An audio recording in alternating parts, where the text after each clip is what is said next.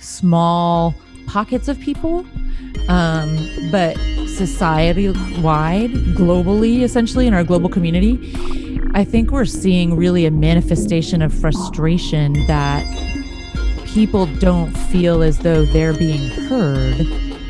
And there is almost nothing more enraging to a human than to feel like they don't exist.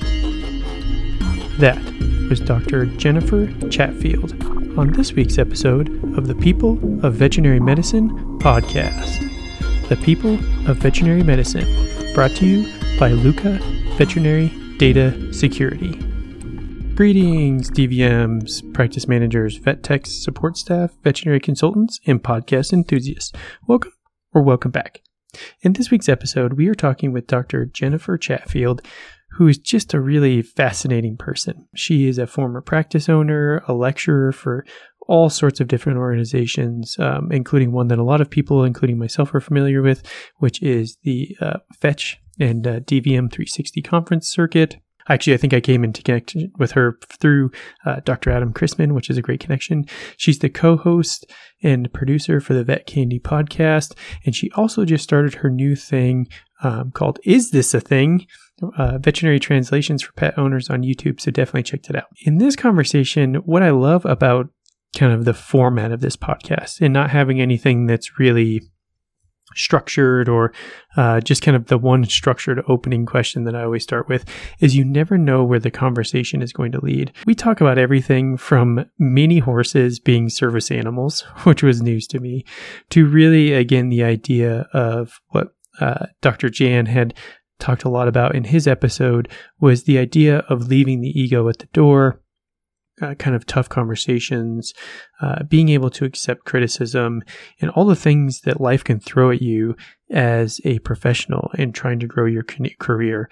And one thing that I struggled with a lot is not comparing yourself to where people are, but realizing that the situations that people are in is because of the decisions that they have made. And so there are times where I feel really lucky to be in the position I am, and it makes me feel a little bit of guilt, right? That I feel unfortunate that some people can't experience and do the things that I am also doing.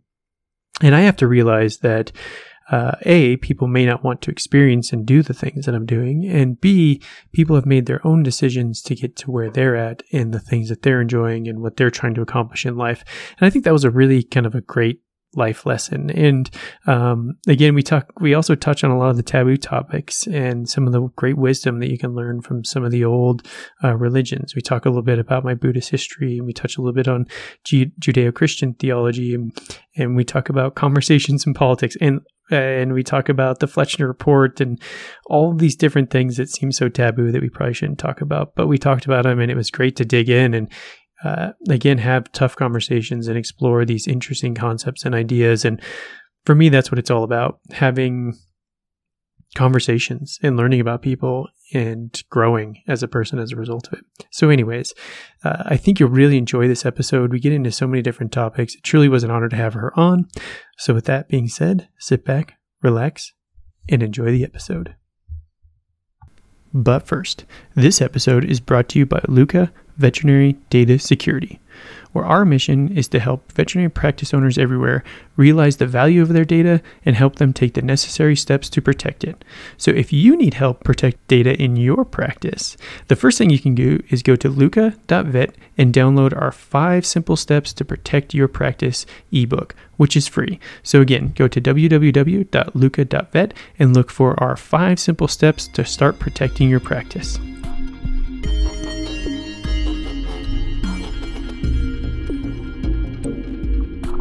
Yeti Blue mic, and then the headphones that go through it, which means that I can't use a good webcam. I just have to use the built-in one, which is okay.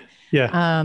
Because for some reason I can't figure it out how to make my Mac Air happy with the Yeti headphones as the speaker and using a fancy webcam. So gotcha. Yeah. And makes sense. YouTube has yet to present me with an answer. So, YouTube University doesn't have a course on that yet. I mean, hello, come on. Yeah. I can't be alone. Yeah, So, exactly. Yeah. yeah. Awesome. Well, Yeah. super excited. Yeah. I mean, I'm excited for this interview because now it seems like, man, you are just like a veterinary celebrity. I'm seeing you all over the place now that What? we're friends on LinkedIn. I mean, it just seems Oh, like you're moving and shaking and doing all sorts of amazing things. I love LinkedIn. Like, I don't like social media, but I Yeah. love me some LinkedIn. So, Yeah. yeah. I agree. Awesome. I mean, I use Instagram mostly because Hmm. I like to do a lot of street photography. So I have like a Hmm. street photography account. Um, Oh, so I guess cool. for my listeners, if you're interested in that aspect of my life, you can check that out. It's at street and then the word doppio, and doppio is like double espresso. So if you search for street doppio, you'll find my all of my street photography work. But yeah. That's awesome. And I didn't even notice the little red recording on the screen. Oh, Okay. yeah. Here Hey, we go. because then you would get nervous and then, it's like you just got to start it and go. It's true. It's true. Although I don't really get nervous. So, Well, see, but exactly. It's back to just the veterinary celebrity aspect of you. You're used to this sort of thing by right. now. Right. No, I learned a very long time ago that I'm not good at being anything that I'm not. Hey, there you go. I like So, it. I like it. That's yeah. awesome. Yeah. Yeah. So this will be great. Yeah. So, well, I guess, I only have one scripted question that I use in all of these, and that's Okay. essentially, how did you end up in vet med? How did you end up where you're at Oh. today? Oh my goodness. That is a good scripted question. So I guess from a 30,000 foot level and philosophically, I would say I ended up where I am today because I said yes. Um, and really tried not to turn down any opportunities. How did I truly end up where I am today? Oh, but for the grace, right? Like I just lucked out. That's all I know. But you probably want like more practical details. Maybe, yeah. Well, no, whatever's exciting, I guess. Yeah. I mean, Yeah. what do you think was a catalyst in, I mean, yeah, I mean, getting you, I mean, did you practice for a while? I mean, Oh yeah, yeah. so what are some of those Yeah. practicalities and Yeah. So after I got out of vet school, my first job, I did a lot of medicine the first handful of years out of school because I had no money. But I had this single marketable skill, right? Like I could do the magic. So I worked as an associate vet at a pretty good sized zoo. And then at night I worked at an emergency practice. And so I did that for almost a year. And then I went to another zoo. And there was really no emergency practice in that area. And I was only there for 10 hot minutes anyway. So I worked on Saturdays at a practice. And I had another job at that time I took that paid me as many chicken strips and french fries as I could eat. But I took the job because I wanted the job to get the next job. And then I moved back to Texas and worked full time at another zoo, doing a little bit of relief work, like especially in during the holidays. I would work emergency shifts, and in that area of the state, there had never been an emergency clinic, and I got involved with local organized vet med. And I guess some of the other doctors that had larger practices, like heard on the street that I used to work in emergency clinics or that I still did.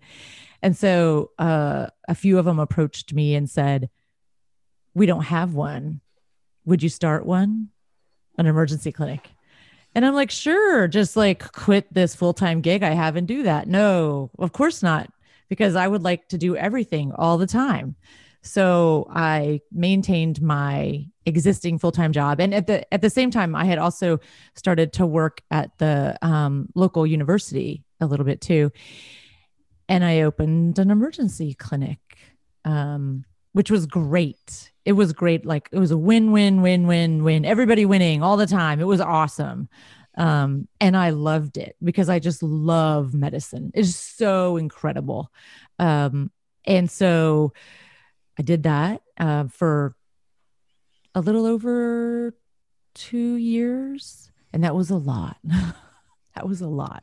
And then I moved to Florida, and I decided I can't keep working like this. Um, But anyway, so then I didn't really work full-time clinically anymore after that, which was a great fortunate opportunity, right? I could kind of pick what I wanted to do. So I did relief work, and then I moved into public health. So there was like it was like, if you took this one job description, it came across my computer twice, and I try to pay attention when stuff happens, right? Like, if you think there's a bigger power in the universe, I don't know what you want to call it, whatever but I try to listen for the whisper so that like stuff doesn't have to blow up. For me to hear what the universe is saying. And so it came across my desk twice for no known reason. And if you took that job description and you just like lifted it out of the posting, it would be a description of One Health. And I said, yeah, okay, I guess I'll try it. I hear you. And so I did. So that was so fantastic. I was working as a liaison, which is great because you just travel around and make friends, influence people, shake hands. It was awesome. But I made some incredible contacts around the state doing that. And then I continued to work in public health. And then I decided I was kind of waiting for the next adventure to present itself. So then I went to Capitol Hill in Washington, D.C. To work in the U.S. House. And that was incredible. Like, I'm just a little old veterinarian. There I was. And so then I worked on Capitol Hill for a couple of years, and then came back to Florida and had this opportunity to start doing more media. And so here we are. So what's the media aspect? So the media is, so I guess about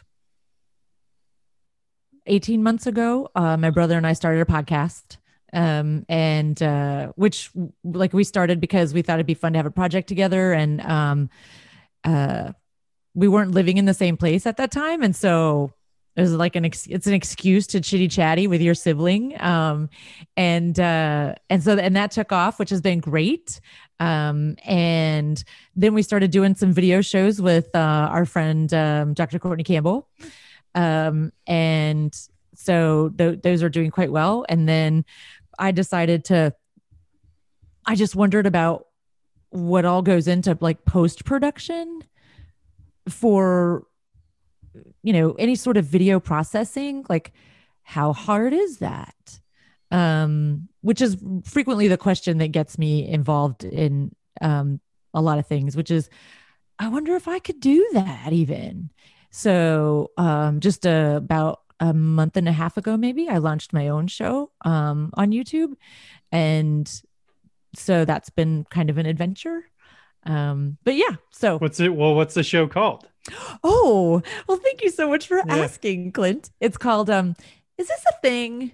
Veterinary Translations for Pet Owners. Oh, awesome. Yeah. So, it's all the things that I would find myself having to say to every client who had a dog with a broken leg, or every client who had a dog that presented with HGE, or, kind of all these things, because we use all these words and,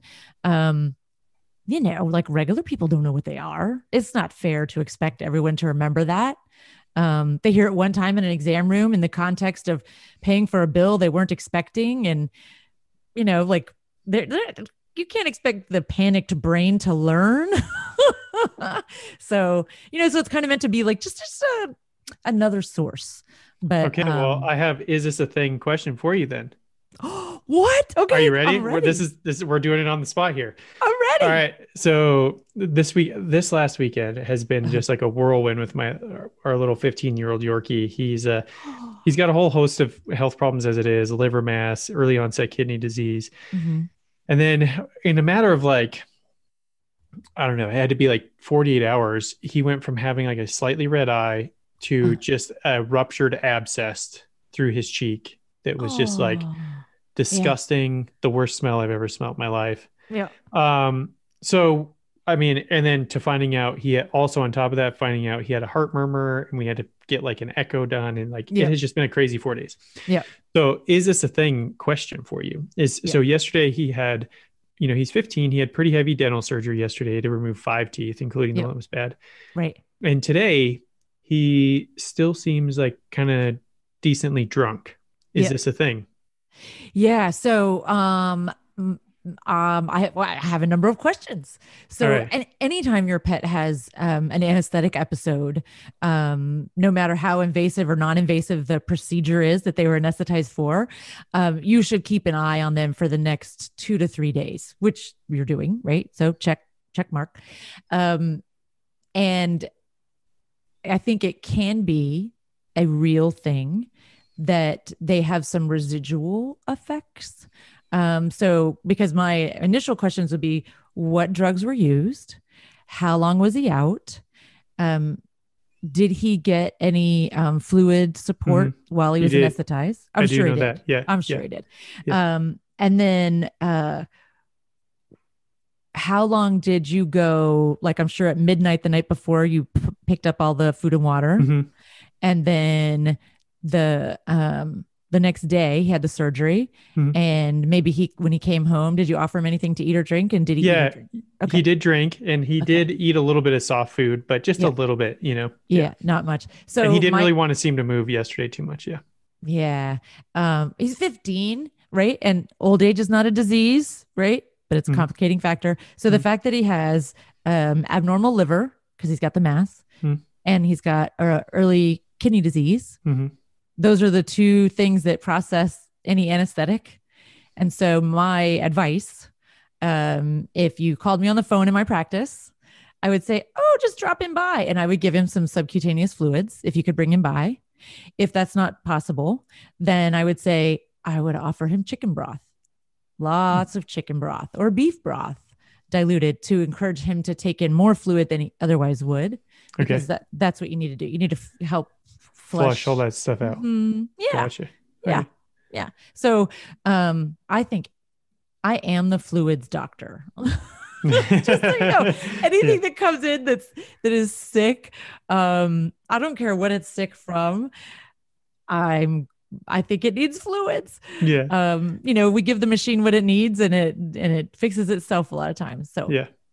So for all the doctors, vet techs and stuff, and practice managers listening to this, they're probably like, God, Clint, why did you ask that question? Like, you know what I mean? Like, but for me, it's like, I'm like, hey, this is my show. I get to ask any kind of questions I want. Yeah. Right? Well, hello. But here's the thing. Like, so you're asking that question.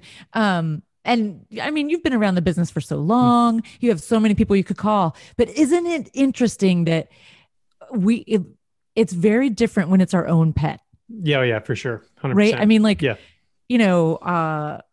I can do all kinds of crazy advanced things and, pull pets back from the brink. But when it's my pet, I'm kind of a basket case. I'm like, and it's not that I'm hysterical. It's not that I'm upset or anything. It's just that I'm like, I'm going to, and then like the neurons don't connect. Yeah. So one of my good friends and colleagues, Dr. Casara Andre, on Saturday, I think it was Saturday or Sunday, like I texted her and I was like, oh my God, Treyu's eyes, she's been helping. Okay. Another admission, because we just started doing sub-Q fluids for him because of his kidney stuff. Yep. And I tried once to do it under the skin and he screamed and the needle came out and I was like, I just can't do this. And you're like I'm out. Yeah. I mean, for most people who know me, I've got far more tattoos than most people should probably want. So like needles, people are like, oh, needles shouldn't be a problem for you. But when it comes to like sticking that thing in my dog's back under his skin, I shouldn't say his back, but under his skin and hearing him scream, I was like, oh, I can't do this. So anyway, she's closer to us than our GP. And so she's been kind enough to help us administer these fluids. But I told her, I texted her, I was like, oh my God, his eyes all swollen and red. It's terrible. And then I felt bad because I told her, I was like, sorry, I definitely panic dialed. Like I was just like freaking out. And I was like, well, I know Casara's phone number, so I'm going to text her. You know what I mean? It is true though. It's like any port in the storm and you do not care. You're blowing it up, man. Yeah, exactly. 100%. Yeah. And then the same with Dr. Shadi Arafage, who's one of the founders of Vet Triage. I was calling him. I'm like, hey dude, this is what you do. Can we take a look and see what's going on? Yeah. So again, I'm super fortunate that I have all those people in my corner to help me navigate those things. But yeah, and that's what my show is supposed to be for. If you don't have a veterinarian who's like a BFF that you can dial right up and say, I mean, I don't want him to laugh at me, but is this a thing? Should I take him to the vet? Do I need to panic right now, or can it wait till the morning? So not seeking to diagnose, but I have always approached vet med from the standpoint of I'm lucky in that I got to go get that education. And so my whole job is to share it with pet owners so that they can make as informed a decision as possible, right? Like I'm not there to decide because not my pet. I haven't known him for 15 years, right? I haven't loved him. I haven't seen him through all this stuff, but I can provide you with the information that I have, and then together we can make a decision. And so, yeah, that's what the show is meant to be, is to provide that, bridge that gap a little bit for the common things that occur commonly. So yeah, and I'm super stoked because coming out very shortly this week will be my first large animal episode. Ooh, I nice. know. Yeah. I know. It's on equine colic. Ooh, wow. So, yeah, so I'm super excited. Does equine just mean horse? Like, is that just horses?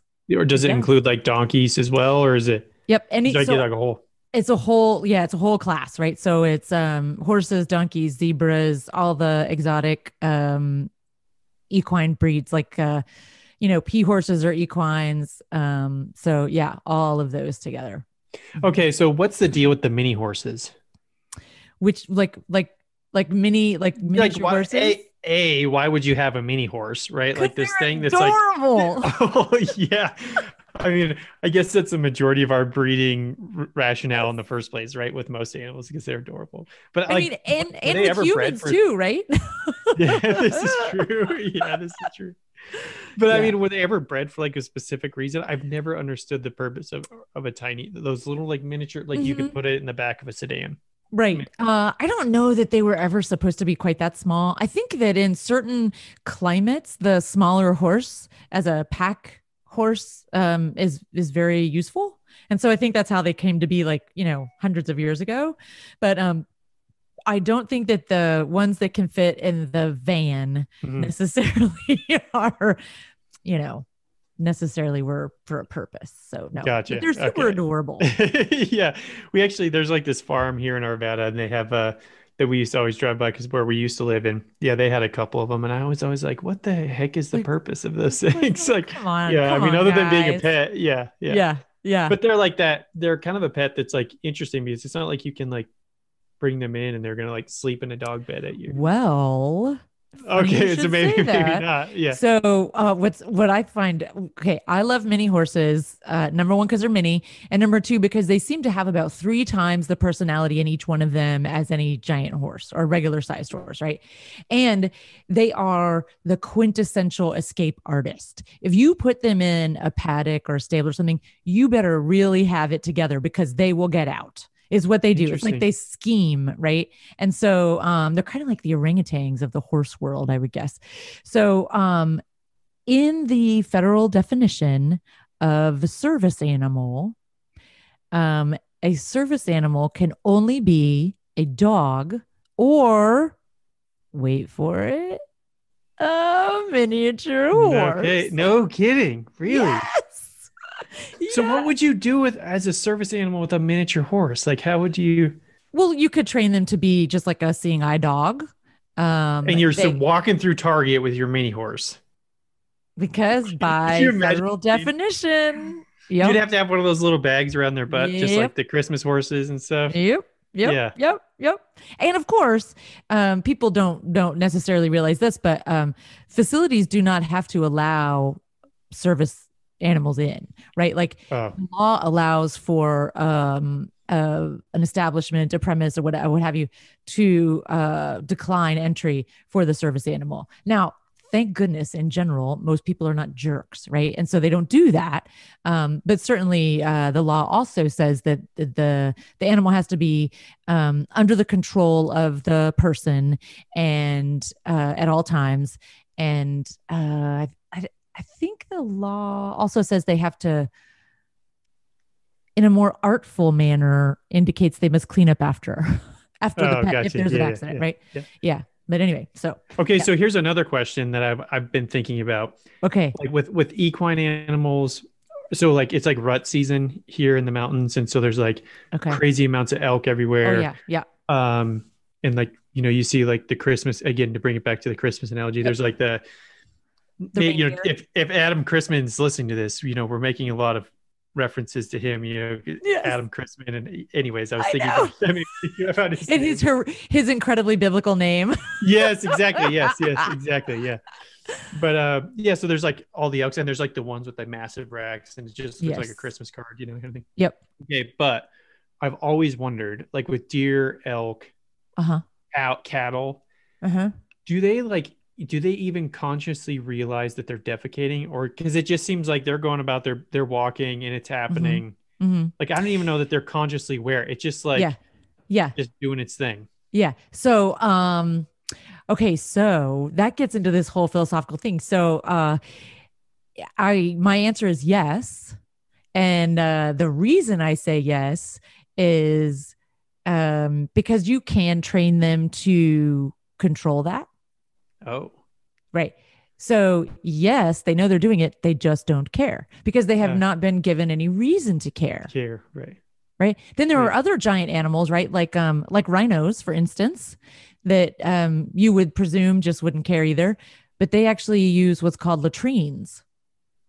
So Really? they have a latrine system so that rhinos in general will defecate in one area and not anywhere else. Even in the wild, this is like a wild yeah, thing yeah, too. yeah, yeah, yeah. Really? Like if you just have them out. They will use a latrine system, so that most of their fecal Waste. material Yeah. will be in one place. So here's why I know this, right? There would be no reason for me to know this little nugget, except for the fact that I was once a rhino keeper. And so when you go to clean up the rhino pen, it's very different than if you go clean up an antelope pen, right? Where it's all everywhere, just haphazard. But with rhinos, you can take the bobcat, like the little, they call it a skid steer, the little tractor, and drive it right over to the latrine, scoop up the poop and dump it into the dump truck, right? You can do that with rhinos because they use a latrine. So I know. So they're far easier to take care of then. Yes, in some ways. Did you take care of hippos too? Yeah, yes. Not as a keeper, but as a veterinarian, yes. So everybody talks about how like dangerous they are and scary they are. How are they in like a confined like space, like in so every animal is dangerous, including humans, when you are unaware of how to communicate with them, right? And so if they're communicating with you that you're in a danger zone, or they're getting upset, and you continue with whatever you're doing, then they're dangerous, certainly. But if you recognize how to receive their communication, they're not that dangerous, right? So now I'm not saying I'm volunteering, right? But I'm just saying, like, every animal, I mean, I've been in some pretty sticky situations. And I find that out later that they were probably like exponentially scarier than I perceive them to be, because of I've been working with lots of different species of animals since I was very small. And so you just innately learn to recognize their communication. Or else you don't get to be big. Right. Yeah. So you got to pay attention. You got to listen. I think you said something that speaks so well of the current state of the world. Even people are dangerous when you're unable to communicate with them. Yes. I think it beautifully sums up just the state of the world. Because one thing that has kind of come to my attention, especially the interviews I've done this year, is a topic that maybe it's just me, but I just feel that we as a society have lost the ability to have tough conversations together, right? Yeah. The ability to like come in and be like, I disagree with you, you disagree with me, but it's cool. It's now we've containerized everything, so it's like your Facebook profile, your whatever profile, whatever, is all the people who support your opinions and ideas, and the people outside that group are bad people. They're not good people with bad ideas. They're bad people with bad ideas. See how you just made that jump, and I think that's what's happened in like the last 10 years or so. Is that majority of people, they I can still respect you and really like you as a human, even if you and I disagree. But when I lose that respect for you, which means that I can call you whatever I want, right? Personally, insult you, what have you, then that's a different level of discourse. And I think that's what is unfortunate. And I think the level of frustration that we're seeing kind of society wide, not necessarily in small pockets of people, but society wide, globally, essentially in our global community, I think we're seeing really a manifestation of frustration that people don't feel as though they're being heard. And there is almost nothing more enraging to a human than to feel like they don't exist. Right. And so I think that because I have lots of friends I disagree with. Oh, a lot of friends. And we all know what those topics are, you know? Yeah. I mean, right. It's okay. We're okay with it. And we talk about them, but not all my friends can talk about the topics on which we disagree. Right. I have a couple of friends that because they can't. I mean, I can because I still love them as a friend, but they just, for whatever reason, they can't reconcile that. It's not good. So I just leave it alone. But I have other friends, man, we talk about it all the time. Politics, religion, doesn't matter. Kids, discipline. We talk all about it. We disagree, but it's okay. Yeah. Which is interesting. I mean, you even talked, you brought up like the no topics, right? Which I think is an interesting idea and concept. Like if we look at like just the first one, religion or theological concepts, these are some of the most important topics that we could debate, right? I mean, they're aimed at answering life's questions, right? And for so many people, they are the foundation of who they perceive themselves to be, right? I mean, that's pretty significant for a human. And if you question it, might shake the foundation a little bit. I think what happens. Yeah. And from personal experience, I had somebody that I thought was a good friend that I had for a number of years. And I'm just a very inquisitive person. You are. Yeah. Yeah.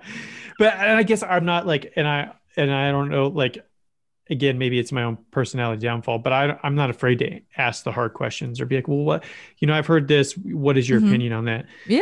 Yeah. And we had a conversation around a theological topic, and it was like, no matter how often I apologized or, it never went away. Right. No. Yeah. And ever since then, it's just been like, I don't know how to describe this without giving, I'm not trying to bash them or anything, because I feel terrible. They were a great friend of mine, and I wish I had made that mistake, but it's like, I kind of got labeled. And then from that point forward, no matter what I do or, everything related to that, like, yes, every action you took, they would relate back to that. And that was the motivation, right? Yeah. And I think there's a lot of people that do that. And, as veterinarians, like, we have to work with, we don't have to, but we get to work with people from all walks of life, right? Because anyone can have a pet. And so being able to communicate effectively with people who are very different from each other and then very different from me, I think that's an important skill as a human, right? But as a veterinarian, it's even more important because people come to you in not necessarily their best hour, especially at emergency clinics.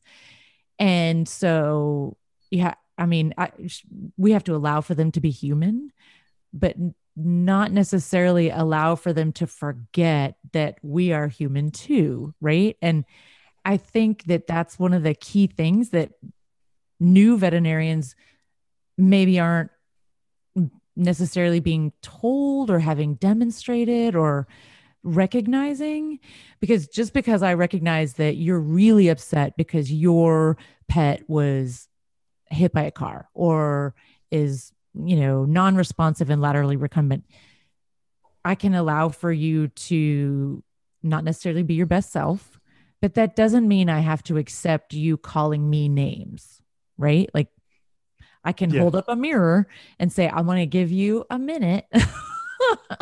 I'm not calling you names and you're not going to call me names. I'll be right back. Right. Yeah. And just, yeah.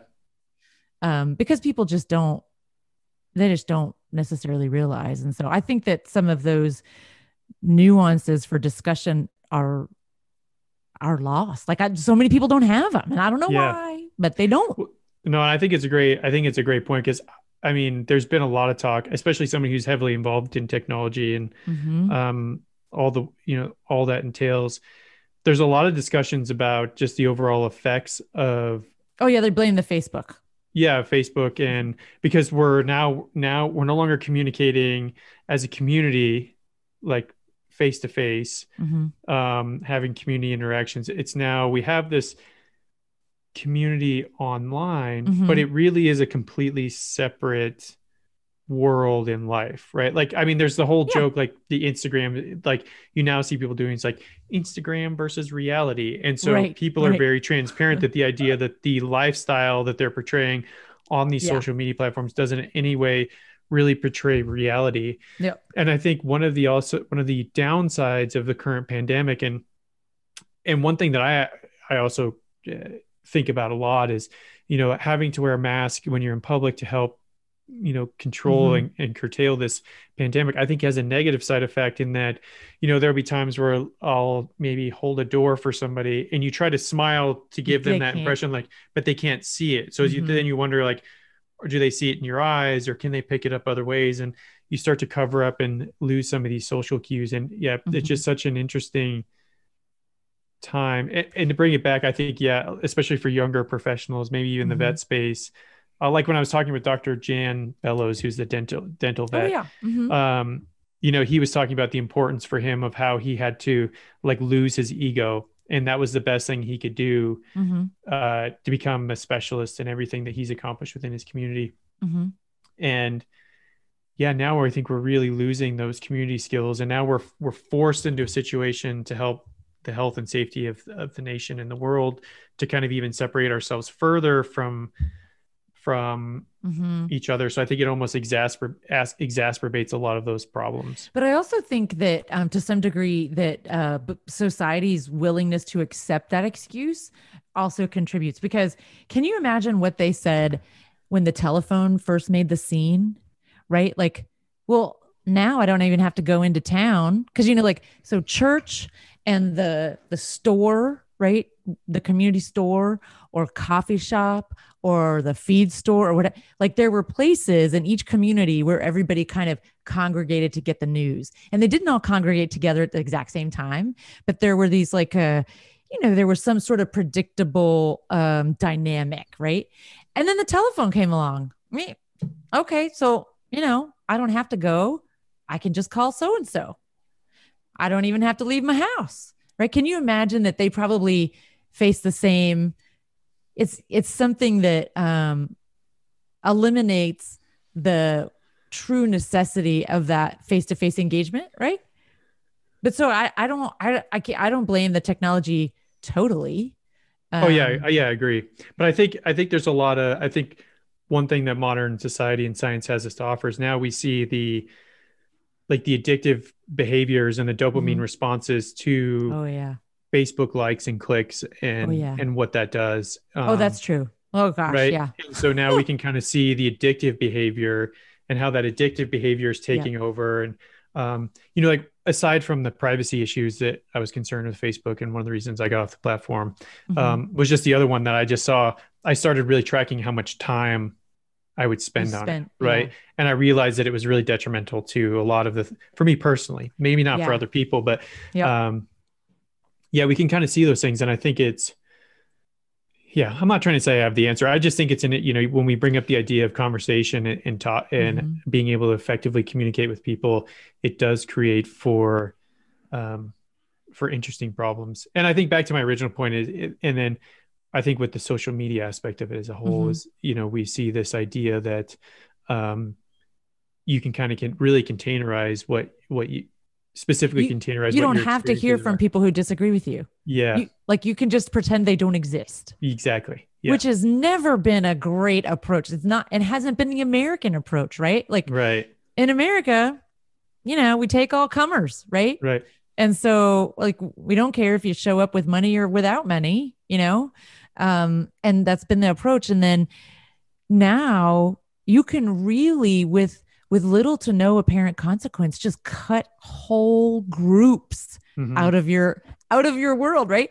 Yep. I don't think that's really very good. Yeah. Which is why I tell veterinarians, especially new veterinarians, to get involved in local vet med associations, right? Because the national one's interesting. Yeah. Okay. State ones. Yeah. Okay. Unless your state is like Connecticut or Delaware or something. Cause there's 10 people there. Yeah. That was a joke. I'm waiting for everyone to laugh. All the listeners need to laugh. Right? I'll be here all day, folks. Yeah. Cause I'm from Texas. Right. Okay. Yeah.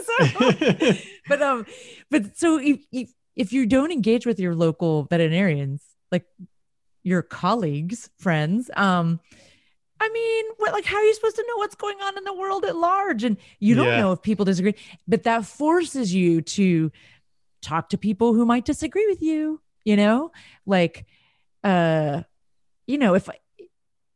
so I'll say this, right? I don't use homeopathic remedies, right? I'm going to use some generalized terms. Listeners, don't kill me on the internet, right? Like I'm using this for demonstration. Don't cancel her. Thank you. Don't cancel me. Because I'll screw up the verbiage. I'm just going to accept that at the beginning, but there's no ill intent, right? Yeah. And so, I'm not the person that I embrace antibiotics, okay, and anesthesia and all this kind of stuff. And I've done some really what I would consider crazy things to fix some animals as far as the combination of Eastern and Western medicine. But there are practitioners who only use Eastern therapies and approaches, etc. Okay. Is it annoying for me and my brain to have to account for that and to leave it in the conversation and whatever? Well, sure, because it's not in my brain, right? It's not my position. But should I be forced to interact and engage with those practitioners as well? Well, duh. Yeah. Hello, right? But if I don't go to my local VMA and I just do Facebook groups or I just do whatever, I can easily pretend they don't exist. And then, further demote their status in my own brain, right? But every so often you got to engage with people who do stuff totally different from you. Doesn't mean you have to change who you are or what you do, but you got to, come on, expose yourself to these people. Although don't expose yourself, but you know what I mean? Yeah. Yeah. So that's what. Okay. So I'm gonna give you another taboo question that maybe is maybe okay. we're not allowed to talk about or ask about. Okay. What are your thoughts on the I think it's the Flexner report, Flexner report from the early 1900s. I think it was like 1950. Tell me what it says, and I'll form an opinion right now. Oh, you don't know about this? Okay, so this perhaps I'm unaware. Yeah, so this is you were talking about the difference between Eastern and Western medicine. What people have, I think it's Flexner I think it's Flexner report. I could be saying it wrong. So again, don't cancel me for getting this wrong. I haven't thought about this in a while, but I think it's an interesting concept. So in the early 1900s, prior to the United States really embracing the German approach to medicine. There were a lot more individual practitioners, right? So you may have, what is interesting, and I'm jumping ahead a little bit here, is the chiropractic industry is one of the few industries to actually survive post this report. Okay. Got it. Yep. But what we saw beforehand is you would probably work with maybe a dietitian or nutritionist, and then your general doctor would work with them. And then you maybe would go see a chiropractor. You may go see an herbalist. And so it was kind of this more community approach, this whole, it's a holistic approach. I mean, you can say it's a holistic approach, right? Yeah. Because it's looking at the entire system rather than each organ in a vacuum. Exactly. And I didn't want to use the word holistic because a lot of times we then think about herbs and natural remedies, but yes, a whole picture approach. that's the homeopathic is the herbs and stuff. Holistic has received like poor connotations. I think because, well, at least for me, the first time I heard the term was when I was in school and they were going to use a holistic approach to scoring your essay, right? Which usually meant that kids that didn't make an A would end up making an A because they would get credit for some kind of BS that they did because they looked at the whole whatever. Yeah. So it had poor connotations. I mean, really, how do you score an essay anyway? Like, you know, anyway.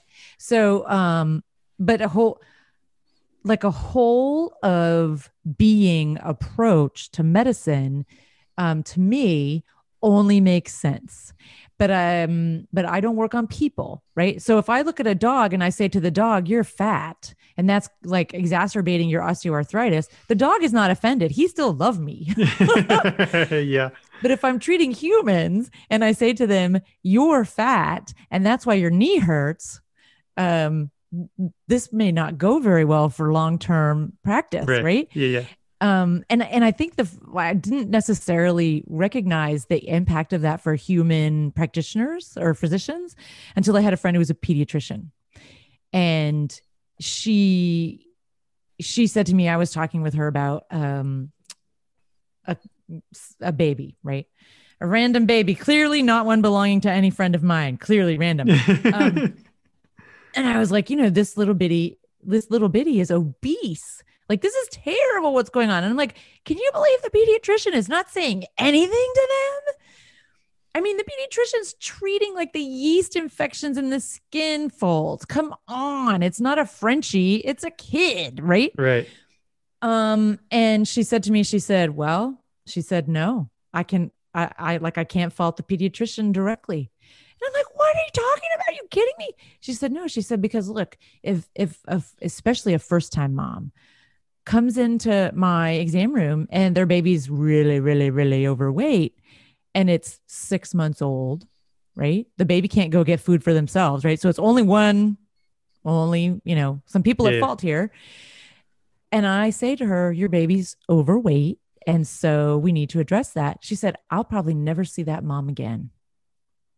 If I do see her again, she is likely to become one of the least compliant parents for any of my missions, whether it's vaccines, you know, childhood vaccines, whether it's diet, exercise, anything. She said she will become because that's just how it is. And I was like, wow, that's interesting. So it's trickier for physicians. But so this is double back to this idea that we were initially talking about, that it's like, if you're unable, it's like we're unable to communicate some of these tough things that we don't want to hear. You know what I mean? Yep. And like, yeah. Go ahead. It's one thing that I've really tried to embrace. You know, I'm working on this new partnership and with somebody in the vet space. And, you know, they had asked me and they were like, well, you know, what are some of your goals from this project? What are you looking to get out of it? And I think I've really tried to embrace it because I was like, well, you know, I have certain goals that I'm trying to reach. And one thing that I'm trying not to give any details because I don't know if I'm allowed to talk about it or not. That's why I'm being vague. But, you know, one thing I told them is I was like, I would like you to come back to me and, you know, once this kicks off, if there's ways that you think it could be better or could be improved. And I'm not going to take that personally. Because you're asking for feedback. Yeah. Right? Yeah. Not praise, not criticism, but feedback. Right? Yeah. When we were in elementary school, they called that constructive criticism. Right. Right? Yeah, exactly. Yeah. But I love that. And I say that to people routinely because it's not personal. Because here's the key.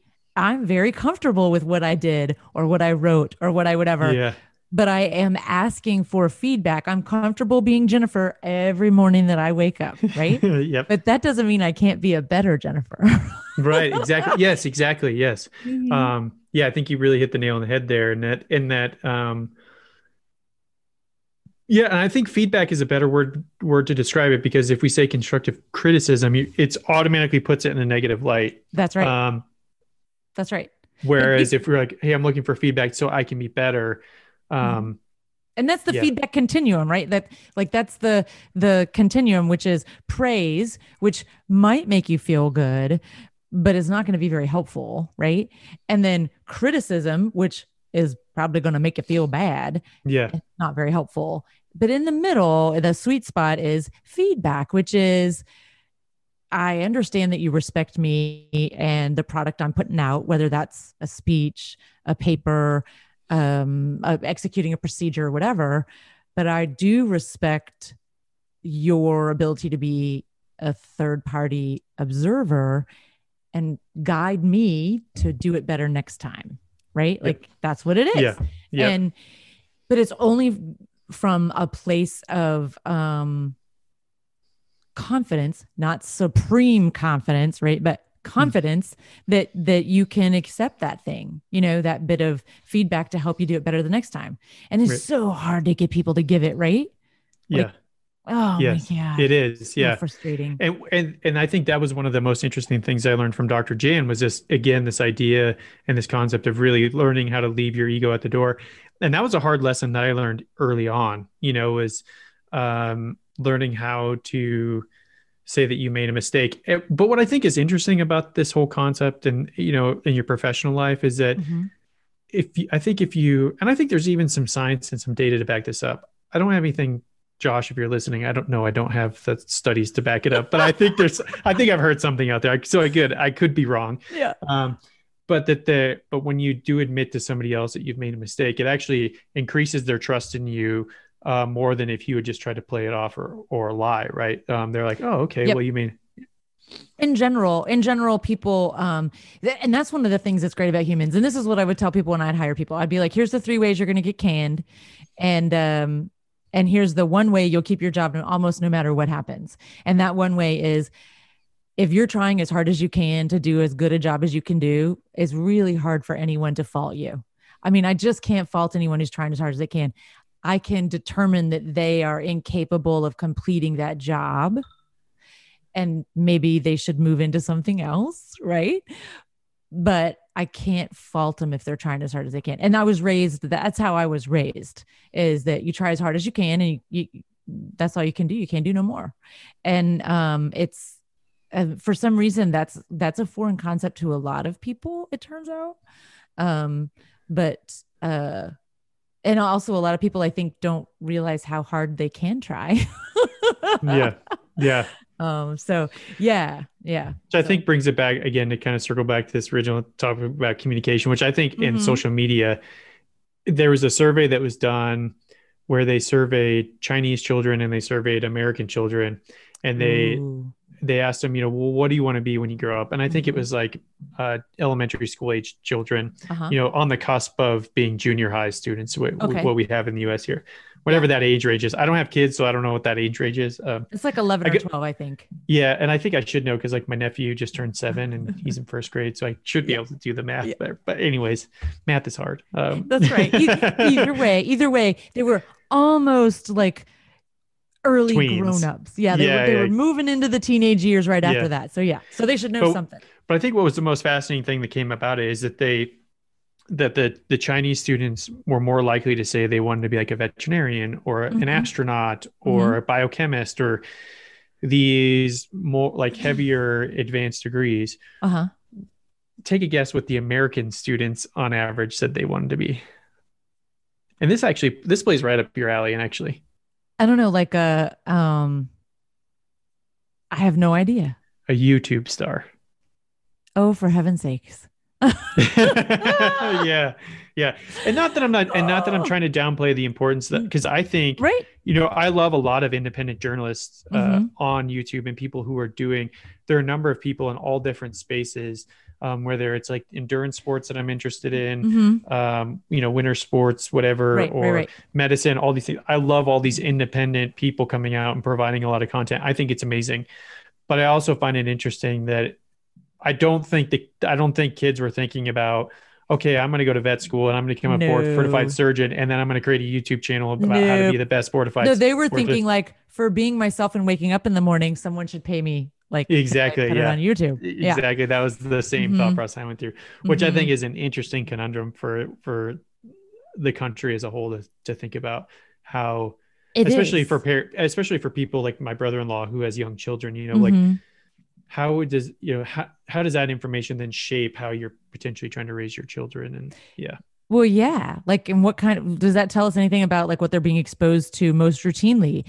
and what's being elevated in their world, whether it's in their house or in their peer groups or whatever, as, something to achieve? Because for me, my like what would be the answer that would make you the happiest? Like if you had a little kid that you loved, and maybe you have one, imagine like what how would you want them to answer that question? Because I know how I would like for them to answer that question, which is what I try to impart to my brother's kids and my That's a friends' great kids. question. I have never thought about. So give me your answer because I don't know. I've never thought about that. That's an interesting question. I would like for them to say they want to grow up and be happy, Yeah. because being happy is a skill. And I think I feel bad for grown-ups who don't have that skill to be happy wherever you are.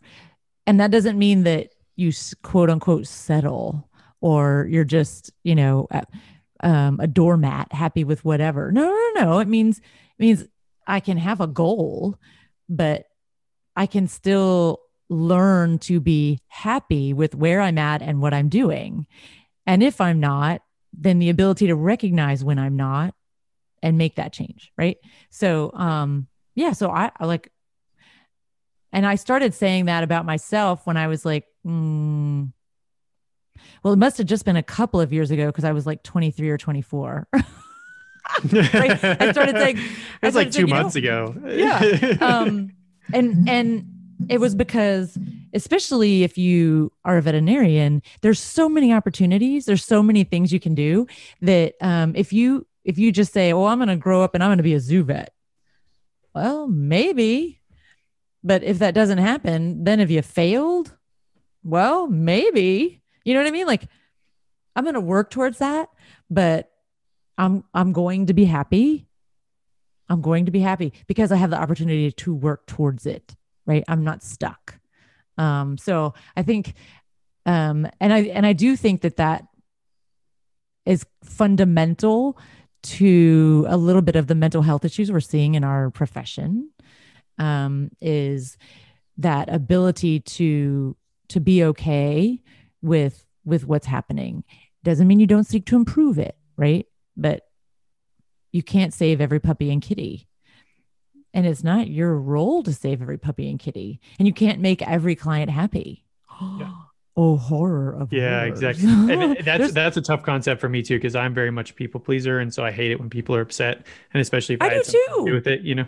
I do too. I hate it too. But okay, but I'm still, I still feel pretty good about being Jenifer when I wake up. Yeah. All right, so let's dig into that topic a little bit more. So Oh, you said you said that you would love it for your child to be like, well, I just want to be happy. yeah. But what is happy? What is happiness Mhm. without the experience of deep sadness? Well, there you go. Because like, if everything is awesome, equally, then everything sucks equally, right? So, you have to have the good to have the, or you have to have the bad to have the good. But the problem lies in if you can't then be happy with what you have, whatever it is, right? Yeah. Yeah. That So and to something me, that's the issue. Yeah, so again, one of those taboo topics that we're not allowed to talk about, but it's my podcast, so I bring it up a lot. But I love the theology, and again, when we were talking about this Mm-hmm. idea of learning some of it tries to answer a lot of the tough questions in life. And I think I spent a number of years studying at a Buddhist monastery in the Oh deep, my goodness. yeah. Really? I was here in Denver, and Yeah. it was Tibetan based, and then I got really interested in the Theravadan tradition, which is Thai based.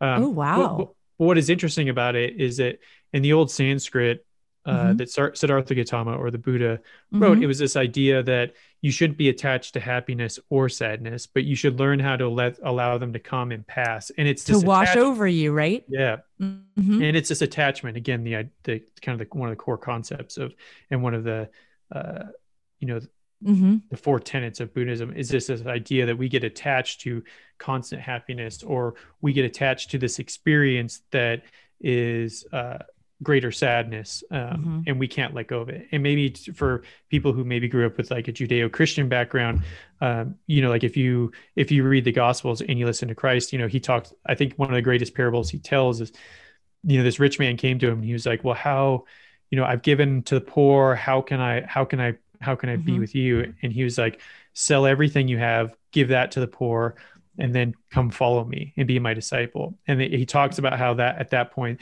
the rich man walked away really sad. And it was this idea of giving up all this, it was this attachment to all those personal possessions, and how there are greater things in life. But yeah, I think I think these are some concepts that I think there's so much great ancient wisdom out there that, sometimes we're not the first people. Like we're not the first humans to face what we think are crappy circumstances. We're not the first humans to do hardly anything except the space odyssey stuff. Right. And so I think I guess the foundation of it is, and Quincy Hawley and I have talked about this before, which is I'm not in control of all of those things that are going on, right? I'm not in control of whether or not I get that job. I'm not in control of, whether or not this person likes me. I'm not in control of whether or not this client likes me, right? I'm only in control of what I do and how I perceive it. And so, okay. I'm not super happy with everything right now, but I'm pretty okay. All right. It could be better. And just because in my mind's eye, I constantly have an idea of what ideal opportunity looks like, or what the ideal set of circumstances looks like, doesn't mean I'm unhappy with what's going on right now. It just means that everything is going to change and I'm not in control of it, but that I can be excited and happy about it, right? Because I can control that. And so it's the whole perspective of it. And I would agree, all of it just washes over you, right? And there's an old phrase, right? It's not near as fancy as any Buddhist sayings, I guarantee you. But we say, hey man, these are the good old days, right? These are them. It's happening right now. So don't be waiting around for them. They're here. Exactly. And a friend of mine recently said to me, a few months ago, how is it that you don't ever ask anything about the past? How is it you're not asking me about this or that, or that, that person, or, past anything? And I'm like, oh, I'm not, huh? Am I not?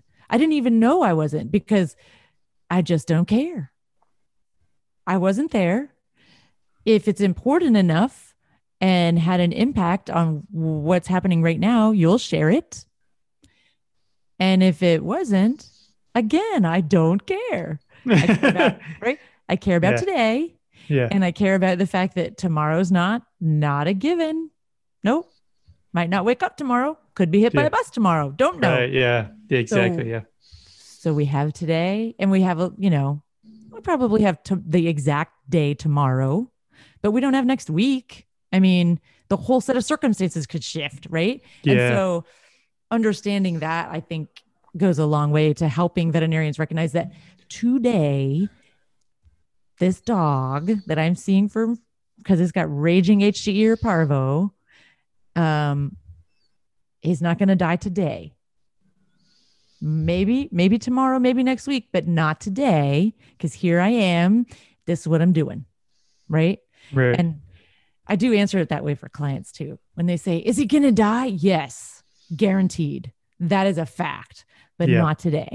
Right. Yeah.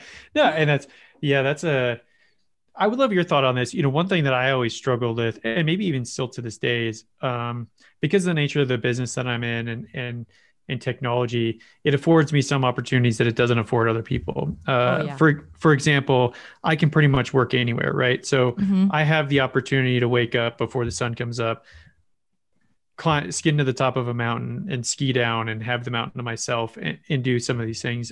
And a lot of times I find myself getting caught up in this space of guilt, right? Like I shouldn't be able to enjoy this because, like with my customers, they're glued to a building and they have to be there. And it's almost like this self-doubt or self-guilt that you're enjoying some of these moments. And that has been a big learning experience for me is most people will be like, dude, that sucks. I don't want to do that. You know what I mean? Like, I don't want to get up at 4 o'clock in the morning and sweat and freeze. And it just doesn't sound fun. So there's that aspect of it, but then also the aspect that there are people who love being in the clinic and love, being there at 7 a.m. to see their patients. And that's why they do it, and learning not to judge myself against what I think their expectations are and what their thoughts are, but rather just try to, again, think about it. Cause the other thing, one way I try to resolve that conflict is I'm always like, if I'm on my deathbed, would I be excited that I sat around on the computer and waited for somebody to call me? Or would I be, would I regret that I didn't get out and do those things? And so that's kind of the way I always approach it. Have there ever been any positions in your career, because you've done so many different things and you've had so many experiences. And as you said, I would like to do everything all the time. Have there ever been any experiences where you've kind of felt that guilt or kind of that self-shame? No. That's amazing. Not at all. Well, I don't think. Okay. So when you asked me like kind of what brought me to here today, right? I mean, there are a lot of people who, pass on things I would consider incredible opportunities. I said yes. Right. And so I don't think that what I have been able to experience is unique to me or special or was, like life is not a zero-sum game. So just because I got to do it doesn't mean other people don't get to do it or couldn't have done it. Right. They just chose to do something different. And so, so that doesn't bother me. And to the contrary, I think to myself, dude, I am lucky. But I don't think that in such a way that my being where I am, creates a circumstance where someone else, misses out. Right. Like that doesn't bother me. Because I don't think I don't know. I just don't think life works that way. There's no reason that everyone can't be sitting at the same position that I am. I mean, now, okay, like don't go nuts, right? Like, of course, there's only X number of spots for certain titles or whatever, but it doesn't mean that everyone can't find themselves in a set of circumstances where they get to determine what they do with every day. Because frankly, if you ask my parents and anyone in my family and anyone who's known me since I was 5, I thought that every day I woke up, I got to pick what I get to do that day, right? That's just how it is. Now, luckily for me, I chose to go to school every day. Otherwise, I would have been miserable, right? Yeah. Because I was going to have to go anyway. And so I feel like other people, everybody has different opportunities presented them. They just make different decisions. Okay. But just because I am where I am doesn't mean that someone else can't be right there too. So interesting. You mentioned, you're talking about as a child, you kind of thought this way as well. Do you think this had a nature? Do you think this has always kind of been a part of your upbringing, or do you think this was something that your parents instilled in you as a younger child? Or, I don't know. I have no idea. That's a good question. I don't know. I just know I've always, decided whether or not I was going to do something. And that's what I tell people. I'm like, so it goes down to as little bitty things of this, right? Like when people be like, well, I didn't want to call you so late. And I'm like, why not? I ain't got to answer. I mean, well, I thought you were doing this. I didn't want to bother you. And I'm like, well, if I was doing that and I didn't want to be bothered, hey, guess what? Well, yeah, I wouldn't have answered. Yeah. Like that's the whole approach, right? So in the morning when I wake up, I I think today's going to be okay. I think I'm going to do whatever, I'm going to go to work today. And you know what? I'm going to go to work and I am not going to let that person bother me, no matter how hard they try. Right. And it doesn't happen overnight. I think for people who don't have that approach, I think you can adopt that approach. But it is 100% mindset. And it is a choice. I choose to be happy, right? I choose to embrace whatever it is. And I do think it is that, in the military, they have that saying, embrace the suck, right? If it sucks, then you should say, well, but then I choose to do it. And man, it's going to suck, right? Just to give yourself a little bit. It's when you find yourself in mentally difficult situations, that you can do nothing about, but you need to get your mind right in order to make it through. Yeah, why not? Yeah, do it. But that's also why I also like the phrase, because it's very useful for me, is I eat the frog early, right? Eat the frog first. So eating a frog sounds super disgustorama to me. Not to everybody. So it could be their ice cream. I don't know. But for me, eating frogs, not what I would choose. Yep. So if I have a task that I really don't want to do, then instead of dreading it all day, even subconsciously, I just do it first. I eat the frog first. So, because then the rest of the day is great, right? Yep. So yeah, but it's all a mindset. It's all in your mindset. So. This is also kind of a weird off-topic thing, but are you familiar with Dr. Sam Harris at all? He's a neuroscientist. He's pretty popular now, and in the moral argument, he's pretty popular when it comes to him and Eric Weinstein have, and a bunch of other people have kind of started. It's like this black something thought project where it's kind of they've kind of got these like thought leaders together. Anyways, I'm kind of going down a rabbit hole. I know. I feel like I know. I feel like I know that name, but Sam Harris seems to be two pretty common names, first and last, right? So maybe not. Yeah. But I might be familiar with whatever the philosophy is that they're espousing. He defends the determinist argument that everything is predetermined. He defends that. Yeah. And what I think is interesting about the argument is I think on its face, it makes a lot of sense, right? Because if you look at determinism, that the definition says that your actions are predetermined by everything that happened prior, right? Well, and I think there's a lot, I think there's something to be said for that, because I'm going to make if I look at the free will concept, I'm going to make a few decisions I'm going to make decisions based on my past experiences, right? Of course, because your past informs your present, right? But we also know from quantum physics and the Heisenberg uncertainty principle that we can never know for certain, especially with a particle, its absolute relative position and speed, right? There's this whole time. So there's definitely uncertainty there. So it's kind of this battling free will thing. So it was just interesting because what made me think about that is that, you have this thought process that you're going to wake up every day and you get to make the decisions as to what's going to, make your life better, how I'm going to receive the day. Yeah, exactly. Yeah. And I think, I don't know where I'm going with this, but it just made me think about it, that it's but yet on the other hand, there are people who it's you're kind of, some people are determined to live a shitty life, and other people are determined to have a great life. But I love that.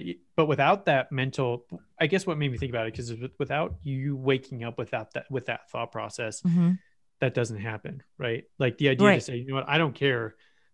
And the power of being able to say that I don't care what this person thinks is also very powerful, I think. Well, and I think that's also another concept too, right? It's not that we don't care, right? I care a lot what people think, right? But it is that doesn't define my opinion of myself, right? I care what they think, but it doesn't change, because so I'll take this back to a clinical situation, because I think all those things also inform your medical style, right? And for me, and anyone who's worked with me who's listening is going to be cracking up right now, because it's true. If something's happening with a case. Like, let's say I put up some x-rays because I have like real life. I can tell you the story. Like I put up the x-rays and I'm looking at them. Number one, I hate x-rays. Okay. I am not the x-ray doctor. I am the fluids doctor. So I put up the x-ray and I'm looking, right. And I look at them like this, like that's how I look at x-rays because I hate them. And so, anybody so this is a podcast. So basically what she did, she put her hand right up to her face. Right. Yeah. Right. I press my face up against the x-rays because maybe then I can see something. Yeah. So, anyone that walks by, I'm like, hey, what do you think? Have a look. What do you think? You know, one time I asked the FedEx guy, he walked behind me. I was like, dude, like, what do you see there? And after he laughed, he was like, oh, all right. So then he stood there for a minute and he's like, I mean, is that the guts or is that the lungs? I don't know. Right. And I'm like, well, you're right on both counts. It was like a catagram or something. And so like, you know, I'm looking, I ask everybody what they think. The same thing when I'm going to make a big life decision. I ask everybody in my world, like, what do you think? What do you think? Yeah. Just because I want to know what other people think doesn't mean that I allow for that to change what I think. Those are two different things. However, shame on me if I'm so insecure in what I think that I cannot allow for other people to tell me what they think. Because I'm afraid it will shift what I'm like. Wow, those are two different things, right? So just because I ask about that, especially for women, I think that's incredibly important for women because we're very collaborative by nature in general, right? Again, don't cancel me. Don't cancel me. Yeah. Right. Most women are more collaborative inherently than men. And so then you throw us into a veterinary clinical situation and we tend to be more collaborative, right? Not all, but we tend to be. And so some people can perceive that as a weakness clinically. Nope. Just because the other thing is, if you look at that concept of servant leadership, it means like if I'm the leader on a clinical team, should I not ask the opinion and input of everyone on my team? Right. Well, so you can't tell me I'm wrong because I'm asking for everyone's input. But then if I don't, you tell me I'm wrong because I'm not asking for my team's input, right? Like you can't have it both ways. So whatevs, people are going to say whatever they're going to say, do what you do. I ask everyone for their opinion. Doesn't mean it's going to change what I think. I might. Far be it from me to like cut out any source of information that may help improve the clinical situation for the animal I'm caring for, right? Right. So that it's that whole concept. Is it determined? Am I thinking of it? Is it my opinion inherently? Did it come from over here? Who cares? You know, leading the team, providing the care. Right. So yeah, I think all that's important. And people don't talk about it enough, right? Like who's talking about this in vet school? Ain't nobody talking about this. No. Yeah. Lord. Well, actually, I haven't been to vet school, so I'm not sure, but trust me, they're not. They're not. They're not. You know, I guess as somebody who's lucky enough to be able to put themselves through law school, I mean, I think because by nature of going to law school, you're already, maybe you're just inherently, you already have the gift of wanting to argue all the time, you know, about different topics. So, you know, when you're in different class groups and stuff, you have a lot of these conversations. Maybe it's just because of the nature of the people who decide to go to law school, but I haven't been to vet school, so I can't say on that. You know, one thing that you also mentioned, and I think really resonates with me, and you mentioned this a long time ago, is that, you know, I love to do everything all the time. And everything I think that's all the time. Yeah. And so many people have like, they're always like, oh, you know, what haven't you done? And sometimes I'm like, well, I'm kind of like a jack of all trades, master of none, you know, because I have done a lot of things, but I've always approached life. And what I think is interesting, and now that I, you know, go back to what you said earlier in this, is that, you know, when we were talking about this idea of you being happy, is that, you know, you said, well, there's no reason that somebody else, you know, my actions aren't determining that somebody else can't do this, right? And that they have the opportunity to make those, and they've made their own decisions to get where they're at. What is interesting about that, and where I'm coming back with this, is that I have tried so many different things in my life because I have always held the idea in the principle that somebody else is just a person, right? Regardless if you're the president regardless if you're Neil Armstrong, you're just a person. And if you are a person who is able to figure that out, there's no reason I can't also do that. And it has opened a world, a whole wide world of things that I have tried and I've done. And that's what I was getting at with one of the reasons I started my own YouTube show is, to see if I could do it as far as the technology part, right? Like, could I, I know I can talk on a camera to a camera, right? This is not like, I've been doing that also since I was like 5, right? I don't care. I talk to a post. It's fine. But could I do it in such a way that I've recorded it? Then could I do all these things? Could I put, develop it into a product? Because there are people that do that for a living. And if they can do it, could I figure out how to do it? It may take me a lot longer. It may not look quite as slick, but maybe could I do it? Could I do it to a point that I'd be happy with it? Right? Yeah, I don't know. And so I feel a little bit like, and maybe you experience this too. I feel a little bit like I'm watching my life as a movie. I don't know. Can she do it? Right? So frequently, that's when I try to do something. I'll be like, I don't know. Could I do that? Yep. Yep. Let me see if I could try. Yeah. So, yeah. But at what point do you at what point do you stop and move on to the next? Can I try? When it's no fun anymore. That's when. Mm-hmm. And when it's several days or several episodes, several times in a row that it's not any fun. Yeah, I got to look around for something else. And I don't want you to think that I can do that because, I have a tree in the backyard that grows $100 bills or something like that. That's not like a luxury item. Like having that sort of inquisitive nature is not, you don't have to have money to do that. What you have to have is time and interest, right? And no one can make more time. We all only have as much as we have. It's the most valuable thing in the universe until they figure out how to make more of it. And so, figuring out how to do stuff, I like to figure out how to do stuff as cheap as possible, always. Even though could I pay for stuff? Yeah, sure. But then I think, that's cheating, right? Let me see if I can figure out how to do this if I had no budget. And that's another piece of the challenge. I hate to say no.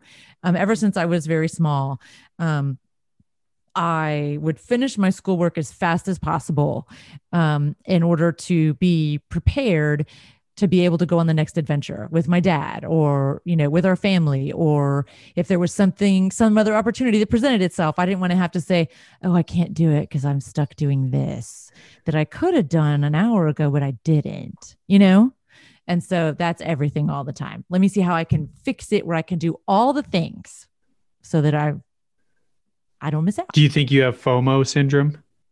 I think I invented it. I think I personify it, right? Because I grew up watching TV, right? And there was always there was one person that never dies in any adventure story, and that's the guy who knew how to get you off the island, whether he could fly the helicopter, which is one reason I want to know how to fly helicopters, because they never kill the guy that's the pilot. And so I say you never know what the skill is that's going to get you off the island. And so, I'd like to try all of it. And I'd like to try it enough times to become good at it. Because that could be what gets me off the island. Interesting. So, that's everything. For me, it's like, I always move to the next thing when I feel like I have researched it so much that there's nothing else for me to learn about it. You know what I mean? And then you're done. Right? Yeah. And I'm like, I can't go to YouTube University and look up any more videos about X, right, when I've exhausted all the professionals and I can't get any more opinions, then I've kind of exhausted X. And then I'm like, all right, maybe it's time for me to make my YouTube tutorial on it and then move on. Yeah, exactly. Yeah. But what's interesting about that is again, for me personally, to talk about my own personal problems is that, a lot of times, and I think maybe this is one thing that has been a real growth for me in like, because I've always loved photography, and we mentioned my photography channel or Instagram Yes. account earlier. So I'll use that as an example. One thing that has kept it going for me is that I realized, like, I don't have to have 1 million followers on Instagram to be successful. Why do I do it? And a lot of times it took me stepping away from, because sometimes, like, I can go out and I can create these images, but then it's like, okay, well, what do I do with it? Well, Right. Instagram gives me a place to publish it and share Exactly. it. But then if you lose the initial reason of why, and you start to focus on just the publishing and sharing, and then that becomes your goal, then you kind of lose the art of it. And so it has become like, okay, how can I focus on the vastness of the human space when I look at these elements, and not set the stage, but let the stage happen and then capture it.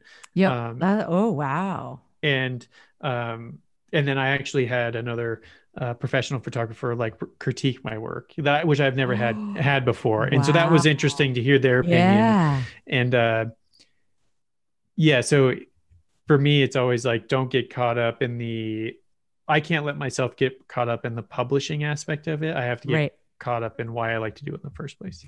Right. And that's what people are like, why are you starting a show? Like, you already have these shows you do over here. And I'm like, yeah, but I don't produce those. Like, I don't. And I want to see if I could do it. And I've always loved talking to people about the animal world, right? Because I grew up in it. Like I said, that communication stuff, like, I don't understand. Like, for me, I presume that people know what I know, right? Like, everyone does. Like, that's like your default, right? I do the same thing. Yep. Yeah. And so, like, I'm presuming that that giant eland that's looking at us in the pasture is about to charge us. And then when you make a bonehead move, and I'm like, what are you doing? How did you not know that? Right. So talking about the things that still excite me as though I'm an 8-year-old, that is what is fun. And that is why I do it, because I feel like, it's so interesting. How are people not, how would you not be interested, right? How would you not be interested in the folklore surrounding the specific types of lemurs that has been created by the native Malagasy people? How is that not interesting? Of course it's interesting, right? Like, how is it not interesting to discover why lemurs are lemurs? Like, why aren't they capuchins? Right? Well, because they're not. And like, how do you not know, like, how a monkey is different from a lemur? Oh, because the rest of the world does not walk around knowledge. Yeah. Oh, okay. Yeah. Like, yeah, to me, that's like, don't stick beans up your nose. That's like stuff people should just know. And so sharing that is very much the why for me. And I think that's why I enjoy practice at any level with any creature in any setting, is because I get to assure that other people get to continue that relationship, right? Whether it's with their dog or their cat, or whether it's all of us with the crazy creatures that inhabit the planet with us, right? It's all the same to me. And so that is the why for why I get up in the morning and decide, I guess I'll be a veterinarian today. So that's it. And I'll do everything all the time. So as we come down to the last few minutes here, there's one other question I'd like to dig in a little bit that I think is kind of a good segue from what you're talking about. Is earlier you had mentioned this idea of One Health, and we were talking about this holistic approach, and how, you're not really, your approach really isn't like the herbs and medicine side of it. And I actually have been fortunate enough to kind of lead some panel discussion between animal professionals and human professionals on discussions around psilocybin, the use of those kind of therapies, ketamine, MDMA.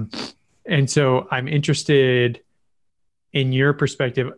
I guess where I'm going with this is that I'm somebody who's very interested in the power of plants. I should know that. It's in your email. It's your email signature. Exactly. Yeah.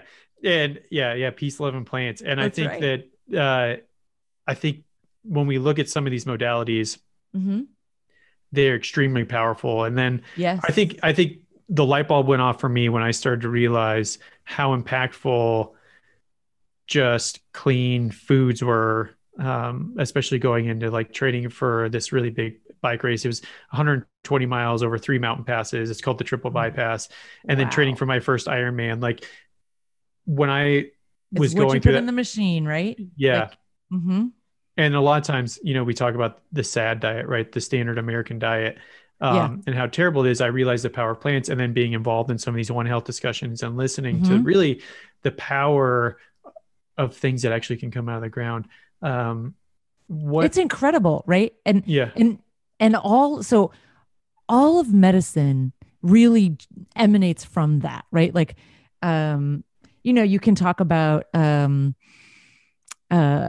different drugs, and then for most of them, if you were so inclined, you can go back and find, oh, well, back in olden days, right, before the onset of microbial theory and understanding that microbes live among, on, and with us, people employed plants, herbs, whatever, organic substances to perform the same jobs that we now choose a select pharmaceutical for. It was just a little bit cruder, right? Because they would use slippery elm, right? Like a chunk of slippery elm instead of, a tablet of compressed powder, right? That's more pure. Yeah. And so, but in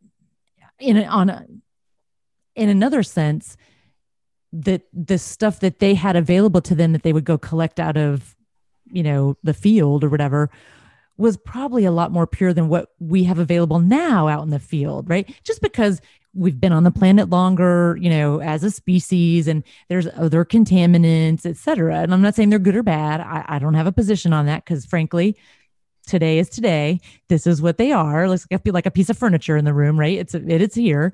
And so the concept of plants as medicine isn't new, and it's not old, right? It still is.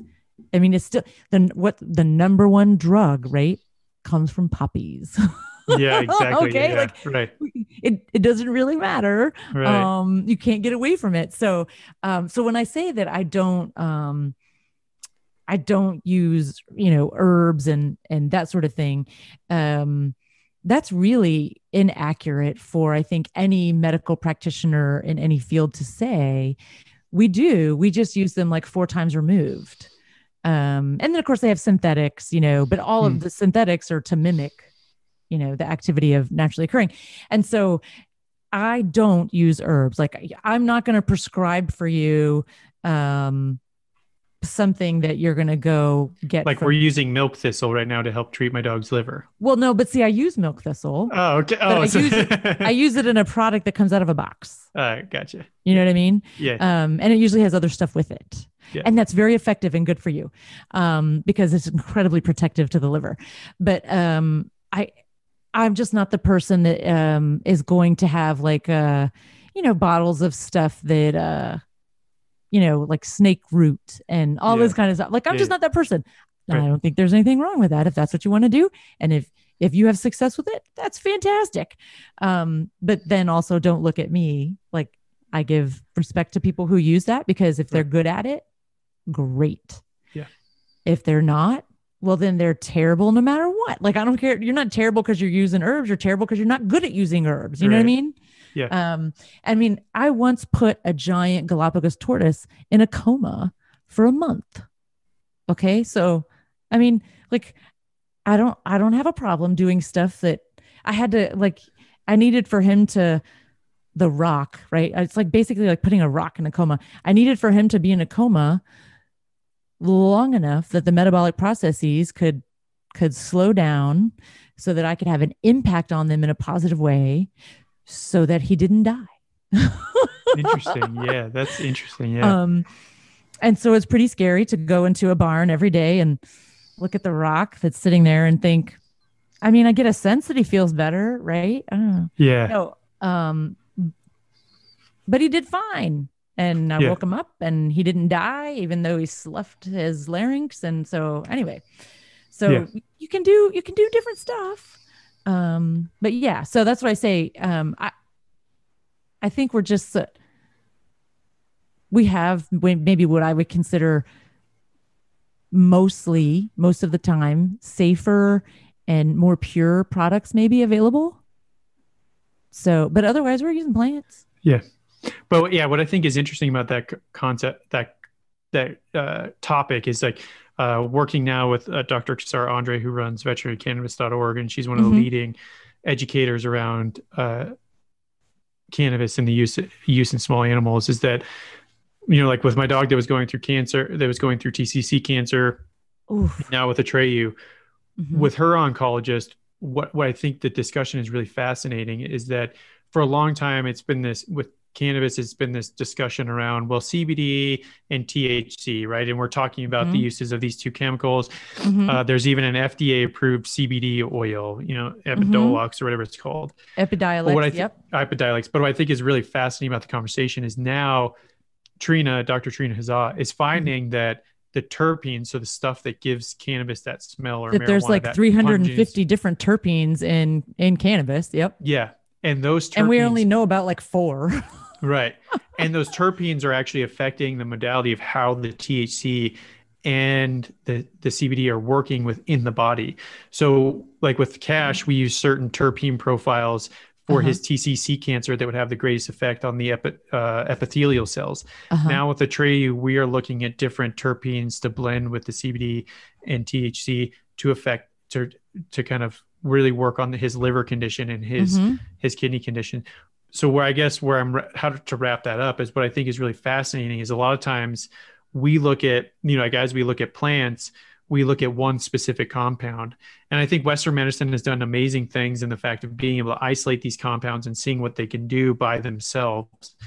But sometimes we are missing out on when you have the whole plant, how all the other pieces in that plant then affect how that specific compound is worked within the body and within the system. And we're so busy. I think cannabis is such a great example of that. It's going to be the example for multiple generations of that, right? Because we're so busy focusing on one tree that we miss the value of the forest itself, right? So because we have no idea. Well, I mean, we truly have no idea how cannabis works. I mean, I'm just saying because number one, not all cannabis is the same. Number two, then it depends on what you fed it while you were growing it, right? And then number three, if you take out one piece of the Jenga puzzle that is the terpenes or all the other chemicals, I don't even say the right words, but all the chemicals in the plant, do the others all act the same way? Well, maybe not. Right. Yeah.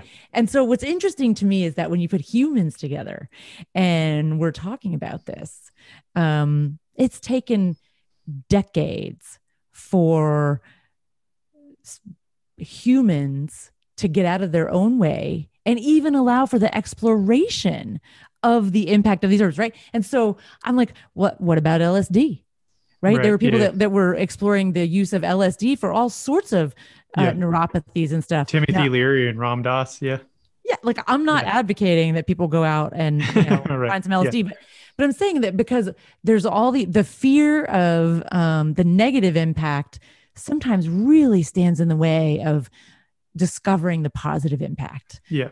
And I don't have a problem. Now look, and everyone like I'm sure from the earlier parts of this conversation, I ain't the person that's popping out there and like going to be taking CBD and LSD. I'm not that person, but I don't have a problem when saying that what we have isn't working.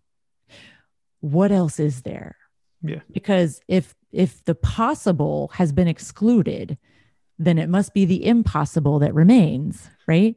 Yeah. And why do we not think of those sorts of things? Why? Because they threaten everybody. Again, we get back to your foundation, the foundation of your perception of yourself, 100%, right? Yeah. If my whole entire career was built on the fact that this is bad, well, then how do you now come in when I'm in my 60s which I'm not. But if a person's in their 60s and you actually have evidence that I spent my whole career on something that was a farce. Yeah. Yeah.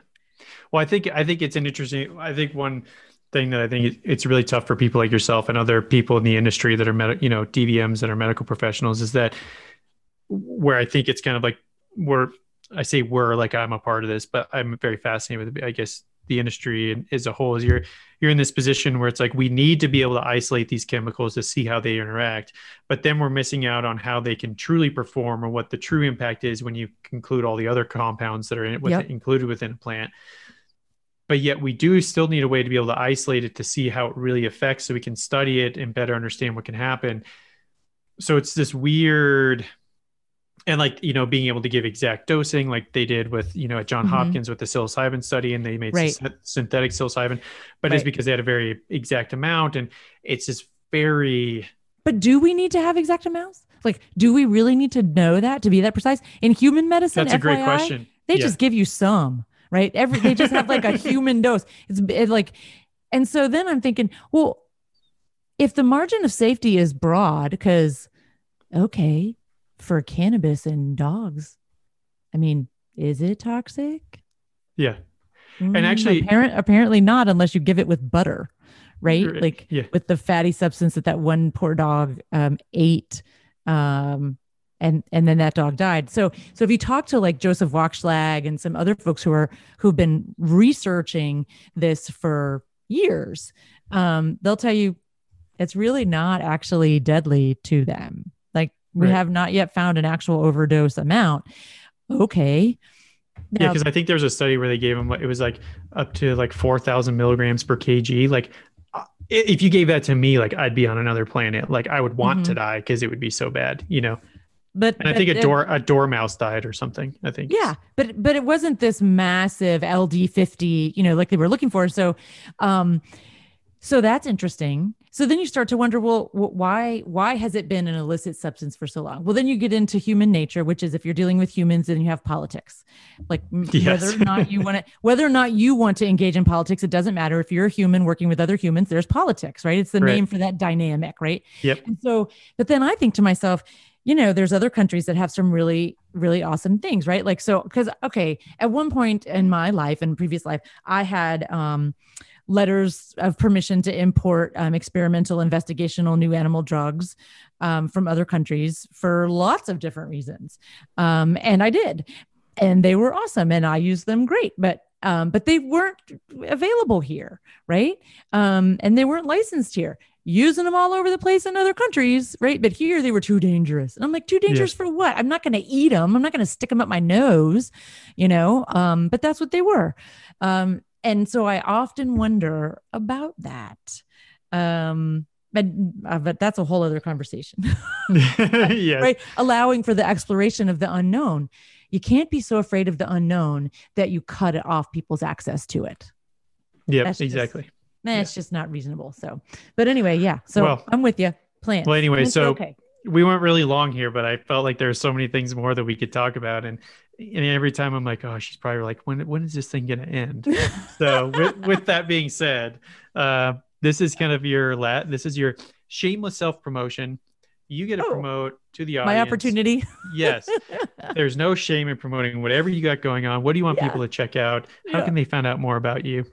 Okay. So, appreciate that. So I have a website, drjenthevet.com. So drjenthevet.com. And then also, on that website, I have links to, my YouTube channel, Instagram, yada, yada, yada.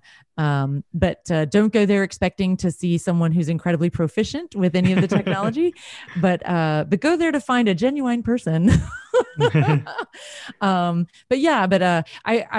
hope that listeners will take a gander at my show. Is this a thing?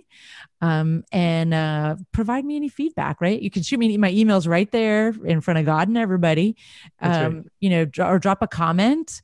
And let me know. Share it with your friends who are not veterinarians, because the target audience is not veterinarians. It's people who love animals. Now, I know a lot of veterinarians watch it. Because some of them comment, yeah, I would love it if folks would check it out. I only have 4 episodes up so far, so it's very new, and I'm very open to ideas for translation. The most recent episode up is Dr. Jen translates COVID-19 in pets. Ooh, that's yeah. Good. Thanks for that. That's the appropriate reaction. So did you get the little like YouTube warning? To find out more accurate information about COVID-19, please click on this link to the CDC. Oh yeah, I think that's underneath my probably underneath my thing, but I ignore that. Because I'm from Texas, and so like we think the federal government's interesting, and I read their stuff, but it's not our only source of information.